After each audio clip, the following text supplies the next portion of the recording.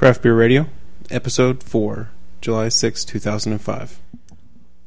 Welcome to Craft Beer Radio, the show for craft beer and the craft brewing industry.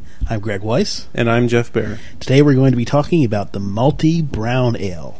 We're also going to answer a few questions, talk about beer news, and give some thanks, and that's actually the first thing we're going to do. Yes, we'd like to thank Jason McPheron, who sent us in a logo for Craft Beer Radio. I'm getting some shirt designs made up, and we'll have them on the site. It's a really nice logo. Yes. I like it a lot. Yeah, we'll put it up on the site so everyone can see. We're going to have some shirts for me, and if any of you want to buy one, they'll be there too, but I don't expect to sell too many. If you're wondering why I said me, I kind of decided, when am I going to wear a shirt? When am I going to wear a Craft Beer Radio shirt? I don't know. Yeah, well, if you know Greg, he's also not much of a t-shirt guy. Yeah. He doesn't wear t-shirts very often, so. That's true. All right. We'd also like to welcome all the iTunes users. Oh, yeah. iTunes now is a new podcast feature. And so apparently a lot of people have been discovering our show. We'd like to welcome you and thank you for listening. Yep. Ever since 4.9 came out, you could see that our downloads have gone up quite a bit. I see that a lot of people are downloading the very first test episode. I've heard that's because when episode you're previewing... 0.9. Yeah, the 0.9 episode. When you're previewing our podcast, it downloads the oldest one in the feed. We're going to put together a promo piece there, so you can listen to a promo that's more concise than the first 5 minutes or so of our first podcast, which was probably pretty awkward. But since you're already listening to this, you probably don't need to hear our promo, so that's neither here nor there. We also have a correction that we need to bring forward. Right. In our Hefeweizen episode, I said in the malting process that makes more starch in the barley malt, which is later converted to sugar in the mashing process. Which, when you think about it, doesn't really make sense, does it? No. How does it make more starch? Yeah. So we misspoke. I was a little fuzzy on the concept. I need to go back and reread the All Grain Brewing chapter from Charlie Papazian's book, The Complete Joy of Home Brewing, and refresh my memory. Fred Johnson wrote in to say that the malting process synthesizes the amylases, which is an enzyme, which is the enzyme that changes the starches into sugars in the mashing process. I see. So that makes more sense. But we love it when somebody would tell us if we're incorrect, and so we can correct ourselves and make sure everybody knows about it. The good thing is someone smarter than us is listening to the podcast and hopefully enjoying it. I hope so. Well, okay, so that's enough for thanks. We're going to talk about beer news now. The first thing we have is about North Carolina. A bill in North Carolina has gotten the okay of the Senate, and this bill is to raise the alcohol limit on beer from 6% to 15%. Now, 6%, that's a small alcohol limit. You can't really have much in the way of imperial ales or heavy extreme beers. There's a lot of beers you can't have. Yeah. I mean, some of the beers we're having tonight are just over 6%, and they're American brown ales. That's true. I was thinking 6%, but I mean, just over 6% would qualify as being banned in North Carolina, and also apparently South Carolina too. In North Carolina, there was the grassroots organization called Pop the Cap, and they're the one that put this forward and been contacting the legislators. And I've known about a couple of years because of a fellow named Loki on BeerAdvocate.com. Okay. So it's a good day for him, and I wanted to give him props, give him a shout out. Because today's his day in the sun, because they're going to have real beers in North Carolina soon. Well, we should point out this is just a Senate committee saying, okay, it hasn't actually gone through the whole vote yet. It has gone through the House from what I've read. Right. The House was a little tentative, but they passed it. The Senate seems to be pretty solid in this. The committee does. Sounds good. So everybody who is in North Carolina, you're going to be able to drink some better beer, or not better beer, but you're going to be able to drink some good beer. Maybe a wider variety of beer? That's a good way to put it. And you won't be limited to the session-style beers. Right. One little tidbit I wanted to bring up next was, it seems like everyone in Google News is writing about how the United Kingdom is worried that Budweiser's B to the E caffeinated beer is going to cause binge drinking. I guess because the beer drinkers won't be tired or something. So everyone's really worried that B to the E is going to cause binge drinking. I don't know how caffeine will necessarily affect the body if you're binge drinking. I can't imagine that if you're totally wasted, the caffeine is going to do much to you anyway. And also... It'll keep you from passing out so quick. Well, I guess maybe. But also, are they going to ban Or they're thinking, like, are they afraid of coffee porters too? Which you have coffee in there. I assume you get caffeine in there too. Yeah, well, don't let them know, or the don't tell the Parliament's going to be voting on that. The last thing I wanted now to I bring just up, banned B to the E out of principle, but that's a different thing. Yeah, very good. Last thing I wanted to bring up is an AP story that we found on The Wire. It's actually from Pittsburgh. This is a good one. This is really good. James Henry Smith died the other day. At his funeral viewing, he's going to be laid out. It's going to be set up like his living room. He's going to be in an easy chair watching high-definition TV with Steelers clips. He's a tremendous Steelers fan. And he's going to have some beer and some cigarettes on him. He's going to be wearing a black and gold silk pajamas. And that's going to be his viewing at the funeral home. I guess only tangentially related to beer, but still, we thought it was a good story. Yeah, the beer and the cigarettes kind of make this a little more rednecky than the average thing. The rest of it's just a, diehard Pittsburgh Steelers fan story, which is kind of neat. Yeah, I don't think he's going to be sitting there with, say, a Dogfish Head or a Victory or something like that. I mean, there's probably got Iron City in his hand. Oh, it most definitely should be an Iron City. If it's got all Steelers all the time, you'd have to be, right? Yep. All right, that's all the news we had. It was another slow news week. I was checking Google News today, hoping to find some great news stories to bring to you. We had 2 of them, but that is it. I had a question about beer, and the question I had is when I go into some of these brew pubs, they have cask ales, and they're very good and they're tasty, and I would like to know what the real difference is between a cask ale and a regular conditioned ale. A cask ale is often referred to as a live beer. It's ongoing secondary fermentation in the cask or the keg, whatever it's stored in. A lot of craft beers, microbrew beers, all have the yeast in the keg still, so they're all undergoing a form of secondary fermentation. When they're being served, though, they're a lot colder, so the fermentation slows down a lot more. Okay. The main difference between keg beer and cask beer is how it's dispensed. Keg beer is pressurized with CO2 or a CO2 nitrogen mix if you're talking about something that is like Guinness or Boddington's. Cask beer is drawn with a hand pump. So it's pumped out of the cask. And there's 2 ways you can do it. Typically with a plain old cask, atmospheric air goes in to fill the vacancy of the removed beer. So cask beer doesn't last as long. You can get a thing called a breather, which is kind of like a regulator which replaces the volume with CO2, so your casks last longer. Okay. Because if you have a cask with just atmospheric air filling in, the cask is only good for a day or 2, and it's the beer starts to oxidize really stale. quickly. Right, the beer oxidizes and gets that cardboardy taste that we talked about last Right. week. If you put on the CO2 breather, it can last a lot longer because all the headspace in there is CO2, so the beer is not going to oxidize. So it is, I mean, it does have carbonation, even though it may not necessarily taste the same way as other beers. It does have carbonation in it because it's undergoing that process. Yeah, there'll be some CO2 dissolved in the beer, but it's not under pressure, so it's not the amount of carbonation you're used to when you order a draft beer. And it's certainly warmer. Right, and it traditionally also served warmer, 50 degrees, 55 degrees or so. And that being warmer is probably where they say the secondary fermentation is taking place, because the yeast isn't completely dormant like it would be in a keg that's stored at 40 degrees. So you're actually eating some live critters along with your beer. Well, active yeast, but you don't have to worry about that. It's just vitamin B12. It's good for yeah, you. I'm not saying that you should be disgusted by that. It's just something to know. Right. Our beer type this time around is the brown ale, which is, I think, a good way to get people started into craft beer. Yeah, it's a very good gateway beer. Something we probably should have done a couple beers ago. I'm not sure why we didn't think of doing this style sooner. A lot of people that I've turned on to craft beer, I've introduced them with one of these beers that we're tasting tonight, the Brooklyn Brown Ale. That's one of my favorites of the brown ale variety. The brown ale, it's a milder beer, has some malty flavor to it. There's 2 different main styles to the brown ale. There's the English brown ale and the American brown ale. And actually, there's 2 English brown ales. If you look at these commercial beers that we're drinking, it's hard to tell which one's which.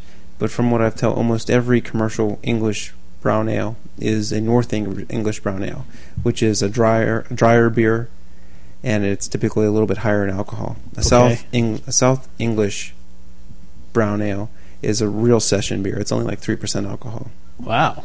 So it's something that's meant to be drank, and it's also a maltier beer, where the North one is Obviously, brown ales are still malty, but it has a drier finish to it. You might want to explain, since you've mentioned it twice already, what a session beer is. Session beer is a low-alcohol beer designed to be drank in a pub all night without, getting too drunk. Without impairing the drinker. In England, pub life is part of the culture. And, in other countries too in Europe, but in England particularly, pub life is part of the culture. They go there after work, they stay there till bedtime, and they drink beers, hang out with their buddies. And it's not unusual to bring your kids or your wife and, just have a good old family time at the pub. Right. You don't want to get too blitzed for that, obviously. No. So it's like getting an iced tea. You go to a restaurant, get an iced tea, instead you're getting a session beer. It's not really going to impair you. Okay, back to brown ale. Okay. The brown ale, it's an old style of beer, but its history is kind of muddled. It is spawned from a mild ale, which mild ale in England is typically that session beer that we're talking about. Right. It's caramel colored, dark brown in color, and it's malty, but it's not much in alcohol. The brown ale historically was most beers. When beers were being made before 1680, the malts were roasted and dried with wood fires. Okay. And with the wood fires, it was a warmer temperature, and the smoke would color the malts darker. So most beers were brown colored. In the period from 1680 to 1700, they started using coke to dry the malts, and that invented the pale malts. So from then on, that's the birth point of the pale ales. And brown ales were the offset of the darker colored beers at that time period. Like porters and stouts. Right. Actually, from 1750 to 1900, brown ales written in historical texts often refer to porters and stouts. For I'm able to find, the term brown ale wasn't a distinct style until the 20th century when Newcastle put out their brown ale, and from there the style emerged. That's really interesting. So Newcastle started the idea of a brown ale, of what we call a brown ale. What we call a brown ale today. Now granted, there were brown ales before that, but there was no rules. Some of them were the old style ale, which means a beer flavored with herbs and spices instead of hops, and where beer was beer flavored with hops. So some were those, they were all brown in color, but they didn't have any real style characteristics to them. And in the 20th century, Newcastle put out their brown ale, and that spawned the modern brown ale style. Newcastle, again, a good gateway. I think that I really started jumping into craft beers full time, starting from Newcastle and then getting on to other things. Now, I find Newcastle today to be not quite as flavorful as other examples. Yeah. When I see someone drinking a Newcastle, and I know the place has a Brooklyn, I always suggest that they try the Brooklyn. Yeah. It's a minor step up, but I think most people would enjoy that step up, and they probably wouldn't go back unless they go to a place that doesn't have the Brooklyn or some other micro craft beers. Mm-hmm. Some of the flavors that you'll see in a brown ale are caramel and chocolate flavors. That's due from the roasted malt. Mm-hmm. Nuttiness, right? Yes, the nuttiness also comes from the grain. The Southern England brown ales were usually darker, sweeter, and lower in alcohol. The North American brown ales are usually drier than the English ones, and particularly the North English ones. They have a slight citrus accent to them from the American hops, medium body, and sometimes some fruitiness and some esters from the yeast is in the American. So the Americans are going to have a little bit more of, hard to describe it, tanginess maybe. So a little bit of an extra punch of flavor more on the hoppy side. Yes, yeah, a little bit hoppier. One of the ones I wasn't able to secure for tonight, but I had a couple weeks ago, was Bell's Best Brown Ale. Uh-huh.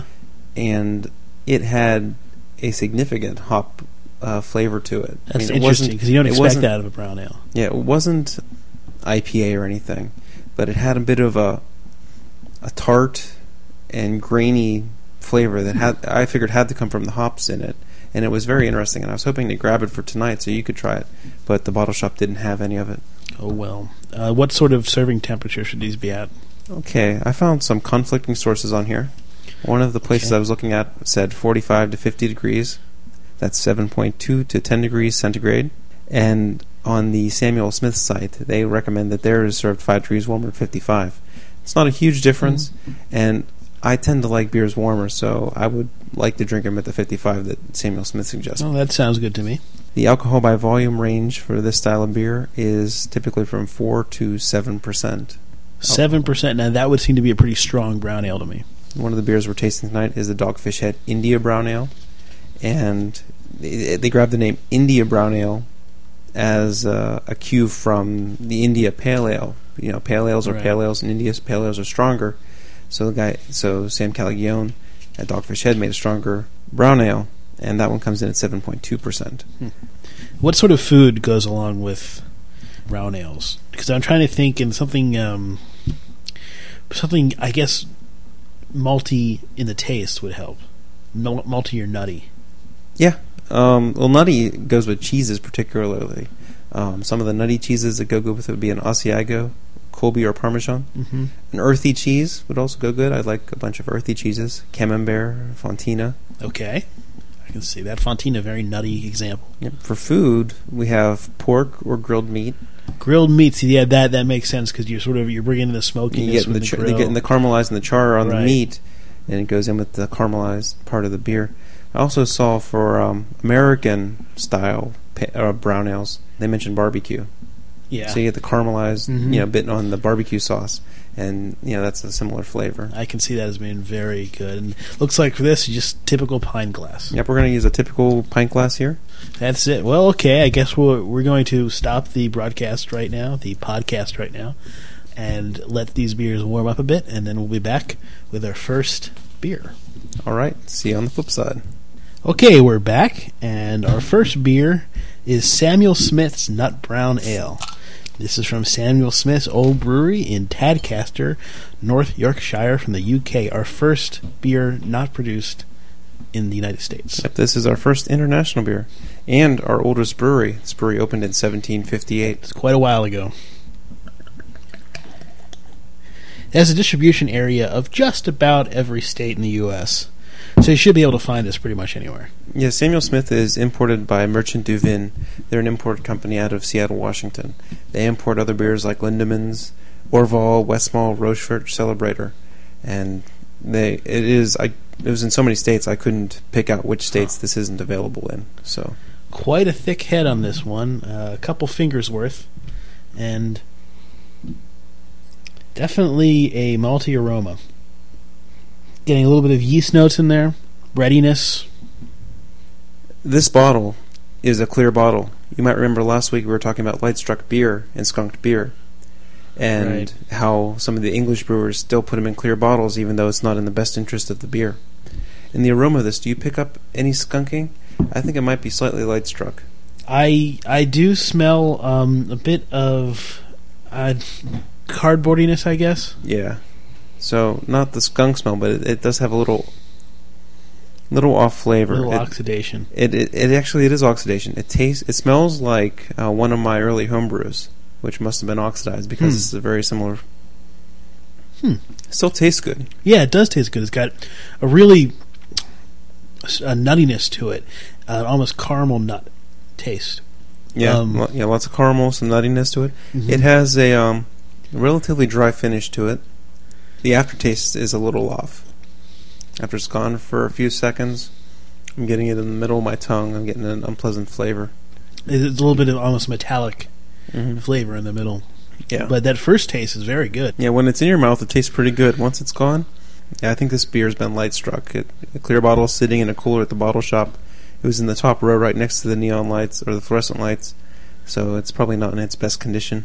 Yeah, I bet if you got this in the UK, this would taste a lot better. Probably a lot better in the UK. Or even if you bought a case that was closed and stored in a closed case where it's not getting direct sunlight for a long time, it would probably taste better too. I mean, you can taste that there's a good beer here. There's a real nice. I think it really helps that the beer is a little bit warmer. I think the colder this wouldn't taste that good. I think you really want to bring out that nutty flavor. Yeah, this beer, we wanted to serve around 55, and I think we're pretty close. It might actually be a little over 55. We don't have a thermometer ready, but it tastes nice and warm. It's an enjoyable temperature for this beer, at least for me. How long is that out of the fridge? That's like 10 minutes? It was out of the fridge, 10 or 11 minutes. A little bit of information about Samuel Smith. They didn't seem to have their own website, but Merchant du Vin had a website for all the beers that they import with a lot of information about the Samuel Smith Tadcaster Brewery. And that's at merchantduvin.com. So it's merchant, DUVIN.com. Some of their other beers that I like a lot are their Oatmeal Stout and their Imperial Stout. Their Oatmeal Stout's pretty famous and pretty good, too. Yeah, I like those beers because they're the more full-flavored ones. This beer and their Pale Ale are traditional beers, so they're good when they're in good shape, but they don't have as much flavor as their Imperial or their Oatmeal does. So 5% alcohol, so not a very heavy beer. Mouthfeel. Well, let's give an example of mouthfeel here. Softer, a bit softer on the tongue than like a harsh carbonated beer, heavy carbonated beer. Soft mouthfeel, but still on the full side. Mm-hmm. It's not watery or liquidy at all. No. And this beer is still quite drinkable, even though there is that flaw to it, that oxidation or light struck, one or the other, that's in there. I'm still enjoying drinking this, but you can tell that it's not perfect.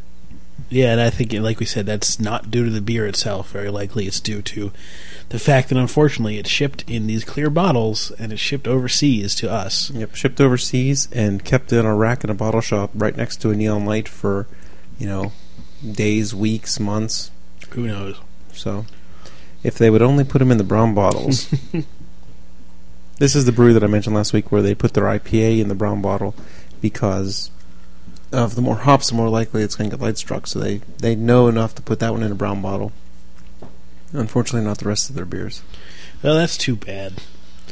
But I do think that this is something that you should really try if you see it, and hopefully it doesn't look like it's been kept out for a long time, because there's a very good flavor here underneath some of this oxidation. Yeah, we're not trying this side by side with Newcastle tonight, but this has a lot more flavor, a lot more nuttiness to it than Newcastle does. Newcastle would taste kind of plain after you drank this one. I agree. Okay, our second beer is a beer that we've never had before. It's Uncle Nut's Nut Brown Ale. This beer is from Edenton Brewing Company in Raleigh, North Carolina. They're a relatively young brewery. They opened in 2003. They're only distributed in 4 states: North Carolina, South Carolina, Virginia, and Pennsylvania. I grabbed this beer at the bottle shop tonight because it was a brown ale, and I thought it'd be fun to try something that we've never heard of the brewery or the beer. I agree. Have no expectations going in, and if it turns out to be a great beer, it's going to be a gem. Great discovery. Exactly. And so here we are. We're trying to find which one it is. There it is. There it is. Uncle Nuts has a interesting label on it with Nutty Uncle. Yep, we have Nutty Uncle with the 2-fisted mugs here. It's kind of he's wearing an old suit. It's kind of like an American Gothic type guy. Old horn rim glasses. But the label's not the important thing, is it, Greg? No, the beer is the important thing. Would you like to mention some of the other beers that this brewery makes? They make an IPA, Big Boss IPA. It's an American IPA. They make a Vit beer called Half Vit, which might be one of those half Weizens, half Vits. We're not sure. They make Hell's Angel Munich Hell's Lager, American Pale Ale called Hornblowen's Tavern, Joseph Hayes Revolutionary American Blonde Ale, Pumpkin Ale called Pumpkinhead Ale. We're going to do pumpkin ales, I guess, sometime around October. Winter Cheer American Stout. They make some interesting sounding beers I'd like to try. There were several other styles of this beer at the bottle shop, so if this one turns out to be good, maybe not on the show, but Greg and I will definitely be trying some more beers from this brewery see how this turns out. Okay, we got it poured. It's a darker color than the Samuel Smith's. It definitely is. It's just slightly lighter than a porter would be. If you hold it straight out, you can see light through it around the sides of the glass, but straight through the center, it's a pretty dark brown. I agree. It's translucent, but not much. The head on it is a little brown. It's a nice tight head. Wow, that's a really malty aroma. Yes, very malty. The aroma is very malty. Not so much nuttiness, but a lot of malt, and that's pretty much the only smell I'm getting. And the taste is really malty too. Extremely malty. I mean, it's clean taste to it. Not much of an aftertaste. First impression on the very first sip is it's quite malty, but quite drinkable. Yeah, it's finishing with, like you said, clean, but there's a little bit of maltiness that's lingering behind, which is good. It's a nice malty kind of.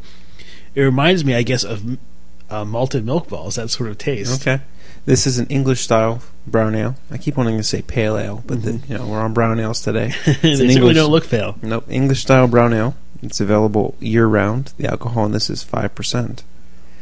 Wasn't able to find any brewery production numbers on this brewery, but this first sip was a good beer. Yeah, there's not a terrible amount of complexity to the beer. It's pretty much just straightforward maltiness, but it's a good maltiness. It's measured.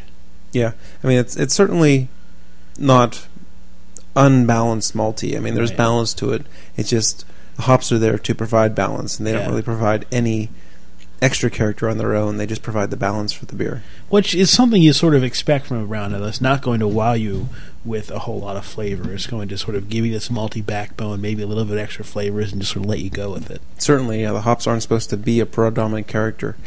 The bells that I was telling you about, that was actually classified under an English style, but it had that tartness, hoppiness to it that I would just be curious if it was judged in a competition, whether it would lose points on that or not, because it just seemed out of character. It was enjoyable. I liked it, but for the style, it seemed out of character. I really like the sort of lingering aftertaste that this gives you. I mean, like we said, it finishes clean, it's soft, but there is sort of this lingering maltness, and I like that backbone.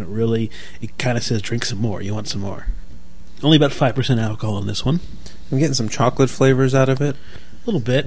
I'm getting mostly chocolate and probably a little bit of caramel, but I'm getting a bunch of chocolate in the middle of the flavor, like a dry, an unsweetened baker's chocolate, maybe. I could see that. I'm still tasting more malt than anything else. Okay. Like I said, I mean, those chocolate-covered melted malt balls are sort of the perfect way to describe this taste, I think. Yeah, this would go good with a seared steak or something like that. It'd be delicious. Absolutely. Make me seared hungry on the for a outside steak. and pink on the inside. This would be an ideal companion with that. We have to try more of this stuff, more of this brewery. Edenton, yeah, we're going to have to go get those other ones. They had, I'm always kind of hesitant with breweries with the way they branded their beers, Uncle Nuts and what was the other one? Hellas Angel, where they kind of have these gimmicky names. But, if their beers stand up, they can make all the gimmicky names they want. Well, we know it's North Carolina beer, so none of their beers are going to be above 6% alcohol. Which would be interesting to see. Well, I guess you can make a good American stout that's 5%. Yeah, and an IPA, you can certainly do it around 5.5 or so. 5.9999824. It's under 6. Yep. So, yeah, Edenton Brewing Company. I never even knew that. I was in Raleigh a couple years ago, and I went to a couple of the beer bars down there, and they have a couple of nice beer bars. Names are escaping me right now, but I never thought of looking up a brewery, and I should have checked out Edenton when I was down there. Yeah, I like this stuff. This is a good one. I'm sure they don't have much distribution in terms of their production, but... yeah, the distribution, like I mentioned already, is just those 4 states. Right. So if you're lucky enough to live in Pennsylvania, South Carolina, North Carolina, or Virginia, you should check this brewery out. It's, at least an brown ale. Yeah. But I expect most of their beers aren't... I mean, this one has no visible flaws that I can pick out. So I would doubt that their other beers are going to be crap. Yeah, they're probably solid beers, too. Probably. This is really good. I'm really enjoying this one. And they're relatively new. On the website, they had a pretty updated history. They opened in 2003. Mm-hmm. They actually turned a profit in 2004. September was the first profitable month. So I don't think for the whole year, but they turned a profit for a month in September. And they said for 2005, they expect to be in the black for the whole year. Well, that's great. So, yeah, nice to see see more from this brewery making good beers, making money, good stuff. Like I said, I really like the way this finishes. I like that sort of that maltiness that just sticks. Yeah, we with traded glasses after these 2 beers, didn't we? Uh-oh. Oh, I'm getting Greg cooties. I think we'll be okay. Our next beer is one that we talked about before, one of our personal favorites, Brooklyn Brown Ale. This is from the Brooklyn Brewery in Brooklyn, New York. They call themselves the pre-Prohibition Brewery because they are around before Prohibition. This is one of the breweries that done what several of the current microbreweries have done. Boston Beer Company, for example, they bought up and reinvented an old closed beer company. Boston Beer Company was closed for a while.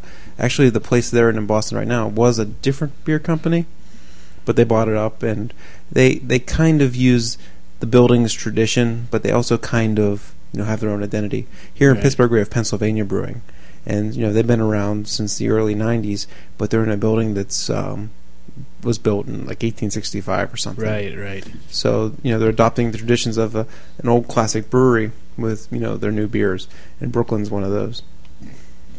Their brewmaster is Garrett Oliver. He's a well-known brewer and author, quite well respected in the industry, and he makes some bang-up beers.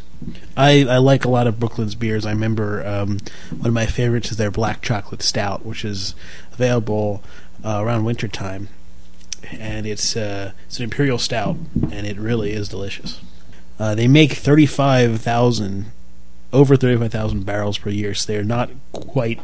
They can't be classified as a microbrewery anymore. Yeah, they're one of those ones that are a big-time craft brewery. They're available in probably about 10 states. I'll run through them here real quick. They're not too many. Pennsylvania, Maryland, D.C., North Carolina, Virginia, New Jersey, Massachusetts, Rhode Island, Connecticut, Georgia, and South Carolina. This Brooklyn brewery opened in 1988. Greg mentioned their Black Chocolate Stout a little bit ago. It's a good winter seasonal. It's not one of my personal favorites for Imperial Stout, but it is enjoyable, and they put out vintages every year, and it's the kind of beer that if you can cellar it for a few years, and you can try different styles year after year. Like I have 3 different years in my cellar right now, and probably next winter I'll get the 4th one, and I might try them all in a row just to see how they've aged and see how they taste different over the different years. That sounds like a good idea. Now, I'll be honest, I'm not getting much of an aroma from this yet. Here, take a sniff of this one. Okay. When I poured these, Greg got the little head, and I got the big head. And I'm getting more of something now. Yeah, I got quite the aroma from mine. It's a little bit yeasty. This is an American brown ale, and my aroma was a little bit hoppy when I first smelled it. I picked up some hops on it. I'm smelling a little bit of that with what I have. I'm trying to swirl it around a bit to agitate it, get some more aroma. I'm noticing the hoppiness. Yeah, when you take a sip of this, it's a lot hoppier than the last beer we had.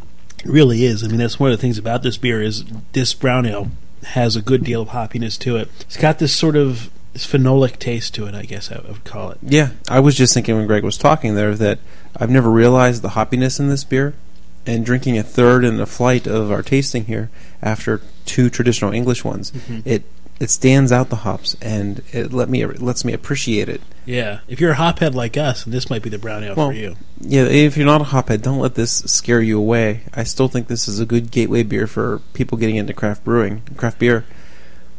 But I've never noticed the hops like I did just now because we've had such multi. That's funny because I've noticed it before. I remember drinking it and thinking, "What is that taste?" This is before I really recognized the hop taste. We talked about this before, how you sort of have a hop awakening, right? And I couldn't figure out what that was, but I knew I liked it. And that was the hoppiness that Brooklyn Brown Ale has as opposed to other brown ales that I've had before. I'm also, some of the hoppiness is coming across like, I want to say sort of almost a cherry. Yeah, it's a sweet hoppiness. It's probably the combination of the malt and the hops that are combining there. But cherry's not too far off. I probably wouldn't have said cherry, but there's a bit of a fruitiness there. Like you said, you get the fruitiness from the yeast, but I think in this beer, it's more of a combination of the malt and the hops. And obviously the yeast, this being an ale, is going to impart some character there. It's not going to be completely clean and yeast-free tasting. But yeah, it's certainly an interesting taste, and this is a great beer and still one of my favorites. It really is very good. It leaves you with a bit of a floweriness at the end. A little bit of that hop kick is still with you at the back of your tongue. Yeah, the aftertaste with the hop kick, I think after the hop fades, I get some caramel taste, which is like sitting heavier on my tongue when the hops. You swallow, you get the hop kick, and then there's a little bit of a coating of caramel. Just around your entire mouth, you sort of feel that caramel. Yeah, I know what you're talking about. You can feel that. And like the other brown ales, this doesn't really have a heavy taste to it. It's not the carbonation is not going to blow you away. It has a fuller mouthfeel than the last 2 beers does. That's due to the hoppiness too. And there's certainly more going on. It's a more complex beer. It's the most complex of the ones we've tried so far. You know what I have to say, Greg? I think I have to say yum. Yum. Yum. It's hard for me not to agree with that statement. Yeah, it's been a while since I've had this beer. I had it before, and like I said, I didn't appreciate the hops, and I probably had it drinking more aggressive beers. Mm-hmm. After drinking I'm still impressed. After drinking these 2 malty brown ales, having this one, I'm able to really pick out the flavors of it. And to be honest, all the listeners out there, I've been renewed as a fan of this beer. Because like I said, it's been a long time since I've had it, and now that I've had this, I'm going to start drinking this more, because this is quite enjoyable. It's hops that I need, being a hophead, and great malty beer. And presents you with that nice malty backbone as well. It definitely encourages you to drink it, because it really does go down very easy. Yep, so I'll be purchasing some Brooklyn here in the near future, I think. We have one beer left on our tour of brown ales, and that's from a brewery that we mentioned before, Dogfish Head Craft Brewery. They're Indian Brown Ale. We already talked about how it's Indian Brown Ale, so it's got a little bit more hoppiness to it, like an India Pale Ale. Sort of their own invention, I would say. Yeah, on the website, I'm trying to do this from memory, but it mentions it took a mild, a pale, and a bitter, and mixed it all together and came up with their own beer. And this is what they came out with. When we taste it, it's been a little bit of time since I've had this one, so I'm interested to see how this compares, because I can't tell you ahead of time how this is going to compare to the other 3 beers that we had tonight. Dogfish Heads, I think we've mentioned they're available in a lot of the U.S. as well as Canada and the U.K. and Puerto Rico. We talked about their other beers, a 90-minute IPA, 60-minute IPA, which is one of my favorites, 120-minute IPA. They just have a host of really good beers. And they're a brewery located in Delaware. Now, this is, like we said, an India Brown Ale. It has 7.2% alcohol. It's heavy on the alcohol. And we're getting a pretty nice thick head with this one. Very dark. Almost opaque. Not quite. You can sort of see through it, but it's a very dark red. It's as dark as the Uncle Nuts, but it looks like it's cloudier than the Uncle Nuts. And getting a maltiness from the smell. The aroma is less hoppy than the Brooklyn, but you can still pick up hops in the aroma. Yeah, there's something there. There's a little bit of hoppiness, but there's a lot of malt, too. It tastes like an Imperial Brown Ale. In a strange way that almost covers it.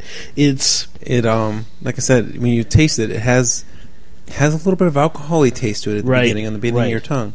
Kind of like what you get with an Imperial Stout. And it's nice and malty. It's an enjoyable beer, isn't it? It really is. I mean, because I love Imperial Stouts, and we'll probably do that sometime in the winter. When it's really cold here in Pennsylvania. But it has that sort of that alcohol-y malt, that alcohol-y sort of almost burnt malt taste. Well, here's the description that I was trying to remember before I put it on the fact sheet for this beer. A cross between a Scotch ale, an IPA, and an American Pale. This beer is well hopped and malty at the same time. Our India Brown Ale is brewed with aromatic barley and caramelized brown sugar. I would almost, if you'd gave this to me and didn't tell me what it was, I'd say this is almost a stout. The way it tastes, it has that sort of presentation. Yeah, it's hard to classify by taste alone. I wouldn't say stout. I might have said old ale, but it's a little too malty for an old ale. Yeah, it's got that sugariness to it, that maltiness.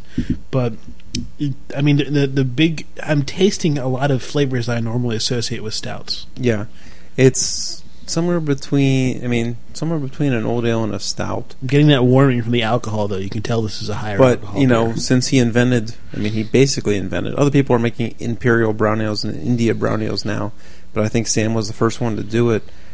It fits the name. It's a brown ale, but it has that, it has the imperial qualities, which are going to be Imperial Stout-like, mostly because of the alcohol in it, and it gives me that warming flavor.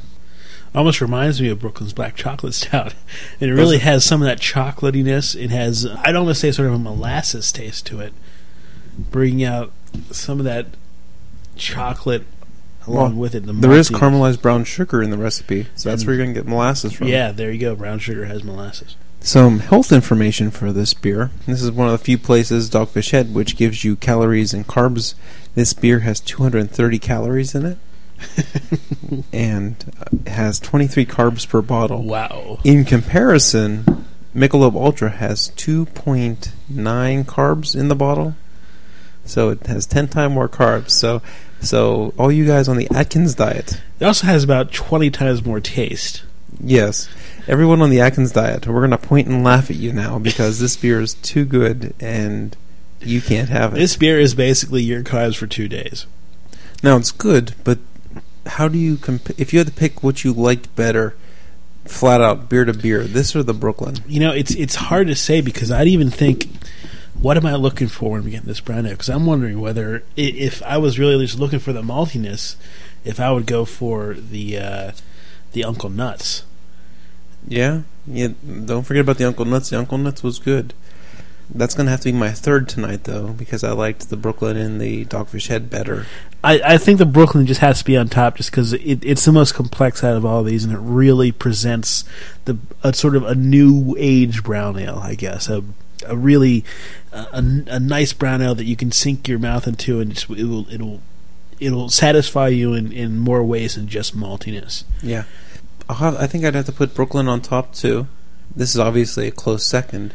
It has different characters, but, you have to weigh... we're weighing apples to oranges here. Yeah, that's exactly it. Yeah. I'm almost hesitant to put this on the list because this is so different from the other beers. This is not really what you think of when you think of a brown ale. And if you're looking for that brown ale taste, you're not going to get it from this. I mean, I'm not saying this is not a good beer. This is an excellent beer.